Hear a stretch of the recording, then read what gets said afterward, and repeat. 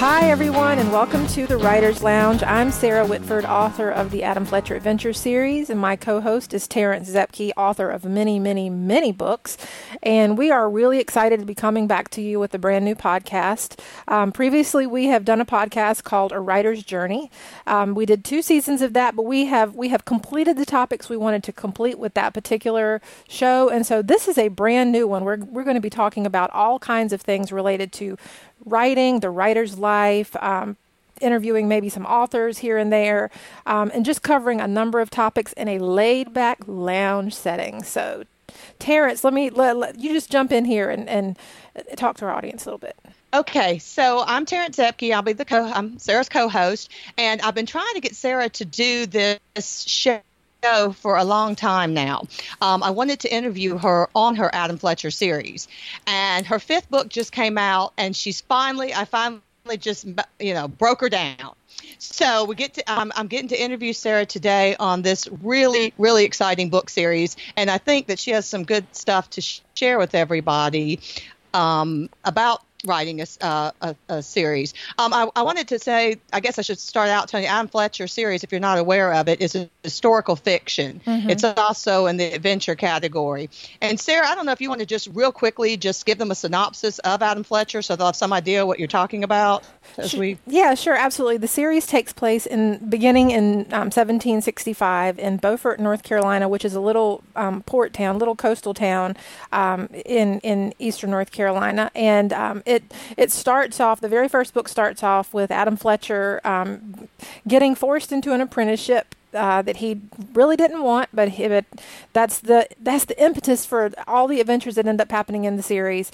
But he ends up getting forced into an apprenticeship with a shipping merchant, and the series is really just about him and his life and the adventures that ensue once he gets put into this unexpected role. Okay, so that everybody knows, and real quick, I should back up though and say that our music, if you liked our opening for our show, it was actually done by Sarah's son, Isaac. Yeah. Because the whole family is just terribly creative, terribly talented. It's kind of sickening, but anyway.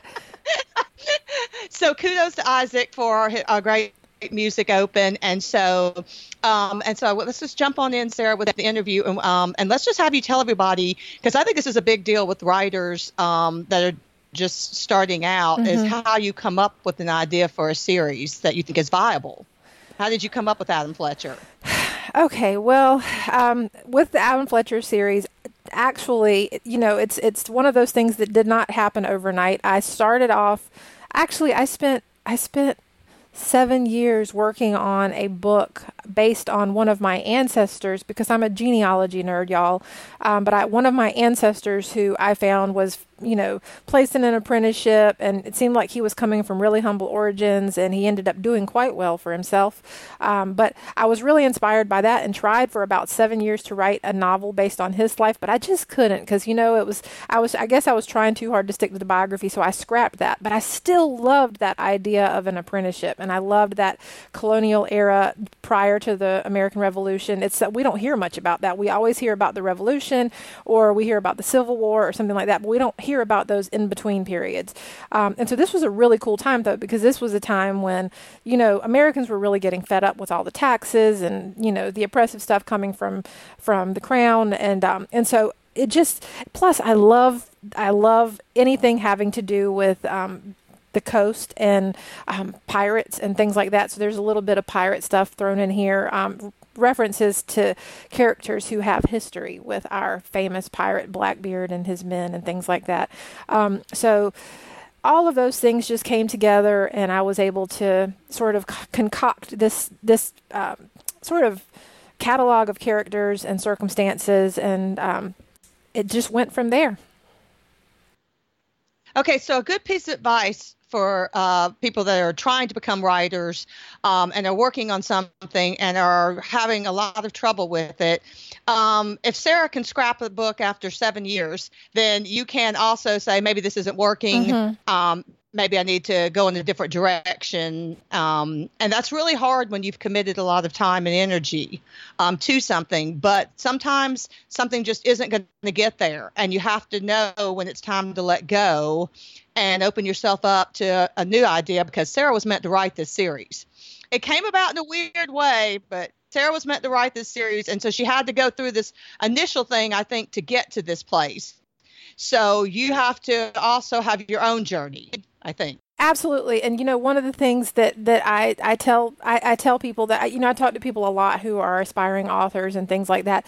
And one of the things I tell them is, just write the book and you don't make it into this thing that's like the holy grail. Everything has to be so perfect, because it's never going to be perfect. Your first book is not going to be your best book, because you're going to get a lot better, and you're going to learn how to be a more concise storyteller, and you're just going to improve in so many ways as you go. So just write the story. That the thing is, it was the most liberating thing was after that 7 years of working, trying so hard to make this other story work. Once I scrapped that and started mapping out The Smuggler's Gambit, which was the first book in the Adam Fletcher series, I already had ideas for the second book because there was some backstory stuff I wanted to include, and it came to me so fast, and it was amazing. I was able to write The Smuggler's Gambit in a matter of months, where I had been working on that other one for so many years. So. Well, speaking of that, tell us here, did you map out the entire series before you wrote the first book, The Smuggler's Gambit, or are you just making it up as you go along, or is it a bit of both? It's a bit of both. When I first started mapping out The Smuggler's Gambit, I actually used a technique that I found in a book, and we'll have to link it in the show notes. But it was basically an index card technique, and it's a technique that I have come to love, where you get ideas for scenes and characters and things, and then you just put them on index cards, and then you sort of start putting them in order. Well, I ended up with so many index cards when I tried this technique that I was like, this isn't a book. This is like a series arc, because this is way too much to happen in one book. So I definitely have a clearer trajectory for where these characters are going, and what, some of the major things that are going to be happening, and how I envision things wrapping up. But I don't know all the little paths that they're going to take to get there. I have some ideas, but yeah, it's sort of a little bit of both. Okay, cool. Well, so tell us here now, do you know how many books will be in this series? Because you're at number 5 now. So you know how many books this will include, and like how you may not know all the past, but I'm assuming that you know how you want the series to end. I get this question all the time. Okay, so originally I had thought there would be 7, but I just finished book 5, and now I'm working on book 6, which is going to be actually like a novella. Thank you, Terrence, for your wonderful idea to do this a little bit shorter than one of the standard novels. So I'm already on 6, but there's still a good bit that needs to be taken care of in this series. So truthfully, I have no idea. I don't know, but I do know that I did have it in mind to wrap up at least the major series arc around the time that Adam finishes his apprenticeship, which is when he turns 21, and he's going to be 20 in March, after the year that just is finishing with the Stolen Bride. Okay. So you don't have to know. You should have some rough idea of where you're going with the series, but you don't have to have all the answers. I think that's a fair thing. Okay. So tell us here, the first book in your series, The Smuggler's Gambit, you've made that book perma-free, which means it's free on Amazon or anywhere else that anybody goes online to buy their books. So that's the ebook. Yep. That's free. Yeah. But the print book is not free, but the ebook is free. But do you think that helps sell other books in the series? Oh my goodness, that has been such a game changer. And it is a scary thing to do, because when I first started, publishing these books, I was, we all think we have all the answers as soon as we start, and we're like, oh, I've read all this, I've read all these articles and advice, and I tried the KDP Select thing. KDP Select, for any of you who don't know, is a program that authors can enter into from Amazon, where you make your books exclusive to Amazon as far as the ebook, and then people who have Amazon Unlimited can basically read your books for free. So I tried that for a little while. And after the second book came out, I was thinking, okay, well, I have a second book now, so I can actually discount the first book and start doing some promotions that are, to do something cool with this. And I had been hearing about BookBub endlessly, and everything I was hearing was that BookBub loves free promotions. And I was, terrified to do this, considering I only had 2 books out, because let's face it, that's 50% of what you've got to offer. But it was the biggest game changer when I just marked The Smuggler's Gambit down to free the first time, which was only for a short period of time.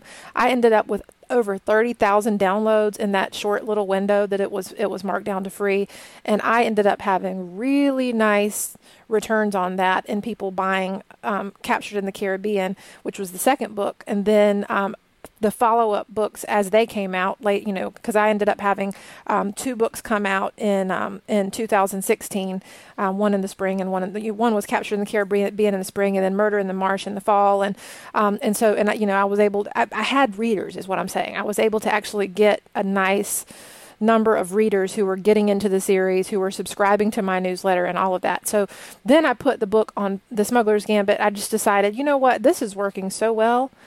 Why don't I just keep The Smuggler's Gambit free all the time? Because let's face it, when you're not with a major publishing house that's investing big money in promoting you with the little stand-up displays in Barnes and Nobles and, advertisements everywhere and stuff like that, it's hard to get your name out there. And I never wanted to be in the traditional publishing arena. And so that being said, I had to do the creative things to get some eyeballs on my books. And that perma-free thing has done it. Okay, so that's a good idea. But I do want to say, this is me interviewing Sarah, but I'm just going to pop this in there.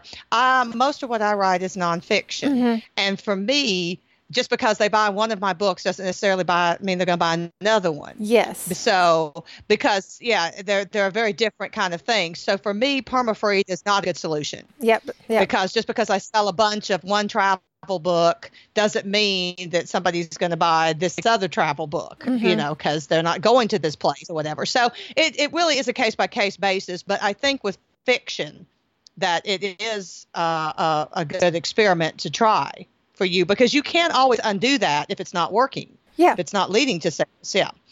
So, but I do want to, before we move on, I just want to make sure that listeners heard this and understood this. The first book in this series is free. Yes. So you can try Sarah's Adam Fletcher Adventure Series at no risk. So if you go onto your favorite bookseller and just download you a copy for free, and then you can learn more about the Adam Fletcher Adventure Series. Yeah. So, okay, so let's talk about this, Sarah, about how do you spark your creativity? How do you get unstuck when you get to a point, maybe the writing's not coming so easily? Do you have any little tips or tricks, or do you just walk away for a while and come back to it? Or do you just make yourself carry on? And what do you do? It's a combination. Sometimes I have to walk away from it and just take a break because I know it's just not happening. Last year, I didn't publish anything in 2017. It was a very, very, very busy year. Goodness. But by the time 2018 rolled around, I knew I had to get the Stolen Bride done. I had been promising it to readers, and I just couldn't mess around anymore. And so I really had to make myself buckle down and just get it done. And it was,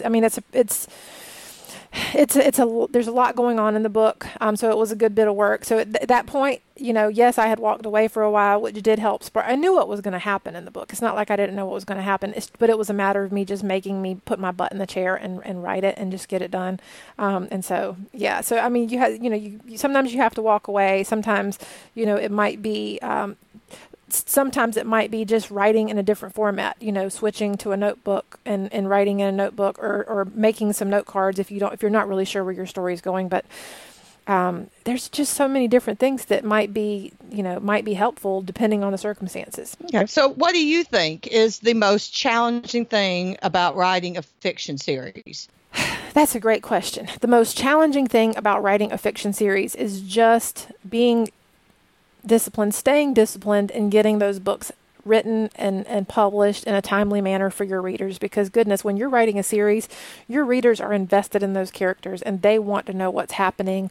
And so it's not like you can just say, you know what, I don't feel like writing anything.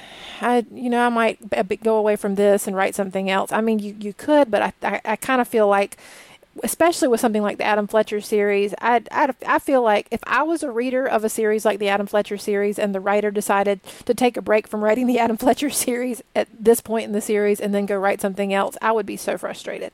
So you kind of have, I think you have to be kind of committed to it. You know, I don't know, but that's because my series is written in such a way that it does continue from one book to the next. This isn't a series where it's not like Indiana Jones, you know, where you've got, you know, Indy and he can have any number of adventures and they aren't necessary you don't even have to watch them in order because you can still totally enjoy the series. But with the Adam Fletcher series, it's definitely something that's sort of serial in nature. You know, each book builds on the next. And so I don't want to leave my readers hanging for too long. And so that is a little bit of a challenge because sometimes you feel like, I kind of would like to play with this other topic, but I'm trying to stay committed to it and get the series written. Okay, so last question for you. What is your biggest regret or biggest mistake that you made when, you know, from at any point writing this series? There has to be something that you say, gosh, I wish I'd done this differently, or I shouldn't have done this. Oh, yes. Well, there's actually two things that I can think of. The first thing is something that I just simply didn't know when I was writing the first book. And I didn't know it until my copy editor pointed it out. I have a fabulous copy editor in England, and he has been so helpful through this whole series because he's very experienced. He's worked with a lot of authors, both in the UK and in America, on all kinds of books. And he helped me understand when I sent him the manuscript for The Smuggler's Gambit the first time that I was using more or less an omniscient third person point of view. And just all of you who are listening, you probably know what point of view is. I'm not trying to you know, assume that you don't know, but just if you don't, you know, books can be written in first person, second person, or third person. First person is where the book is written in such a way that it's the character talking, like I went to so-and-so's house and I did this and then we did this. That would be first person. Second person would be like the choose your own adventure stories that we read when we were kids, where you open the door and there's a bright light in the room. You know, that's second person. Third person is where you're talking about something someone else is doing. So that would be where you're saying he did this, she did that. The thing is, the third person omniscient sort of means you as the writer are, you know what's going on with all the characters, you know what all the characters are thinking and everything. And that was the way fiction was written for a very long time. But if I like traditional, like old-fashioned fiction, so I've read a lot of that, and so that's normal to me. But Marcus, my copy editor, said people just really don't do this much anymore. They bond a lot more with the characters when you have a third person limited. So that means what you're doing is you're focusing on your primary character. When you're writing the book, it's third person, so you are writing like he did this, he did that, but you don't know what all the other characters are thinking. So if you're talking about something that another character seems to be feeling, it's because Adam perceives that they are feeling a certain way by their reactions. So that was one mistake I made, and so I ended up having to go through and change a lot about the way I had written speech tags and also descriptions of emotion and characters in that first book.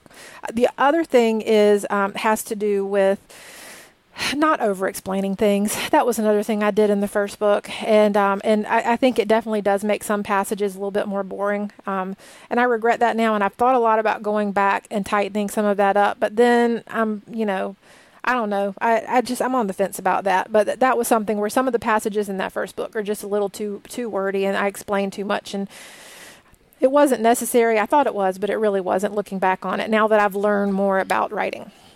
Okay, so I want to make sure everybody knows, we haven't mentioned this so far, but this is a PG series. Yes.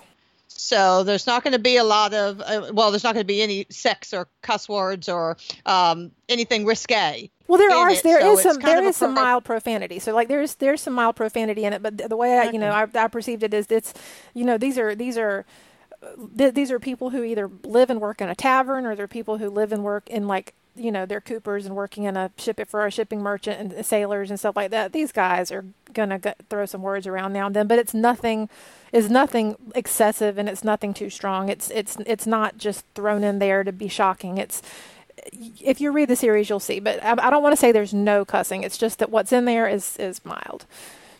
Well, I'll just say I don't even remember it. So Okay. that's how mild it is. I don't even remember it. Okay. So anyway, all right. So I just want to thank Sarah for finally sharing this. I think she shared a lot of great information. And there's just a few things I want to say before we wrap up.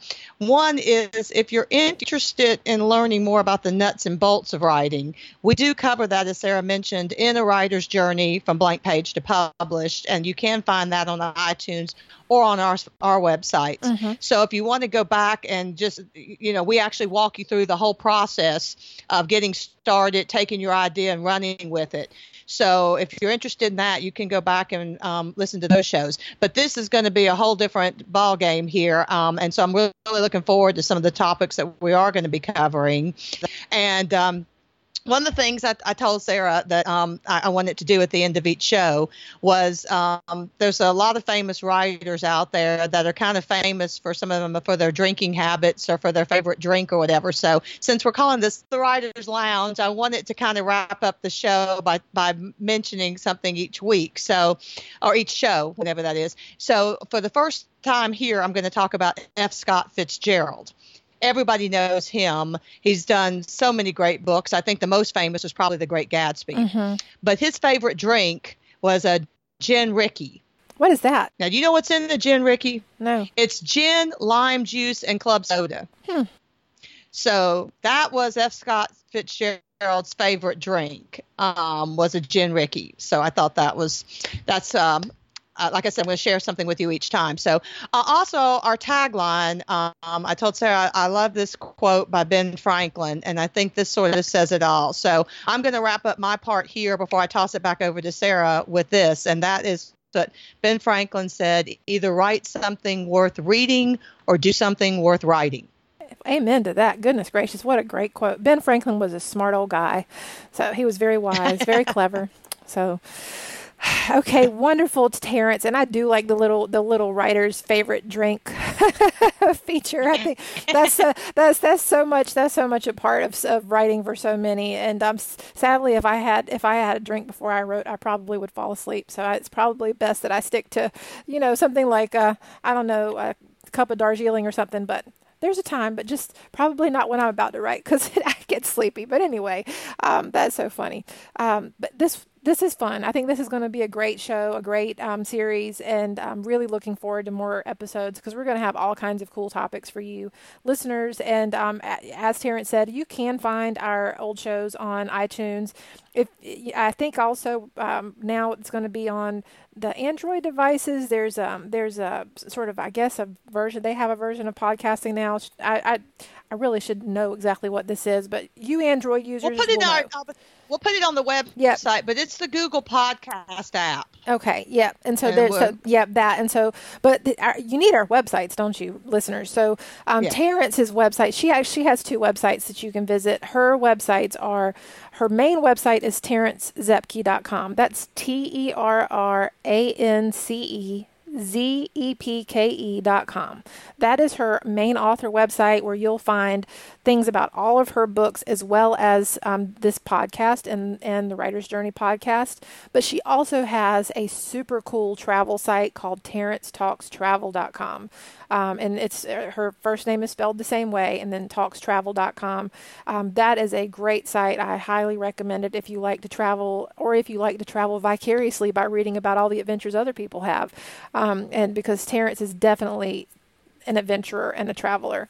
Okay, and my author site is sarahwhitford.com. That's SARAWHITFORD.com. That's where you'll find the podcasts on my site, because we have them on both sites. But then my book series, just look up Adam Fletcher series, and you'll find the website for that, adamfletcherseries.com. But we thank you so much for being with us, and we hope you'll tune in again. Subscribe. If you have comments, be sure and leave them below the posts on our website. We love to hear from you. Thanks so much, and we will talk to you again soon. Bye-bye.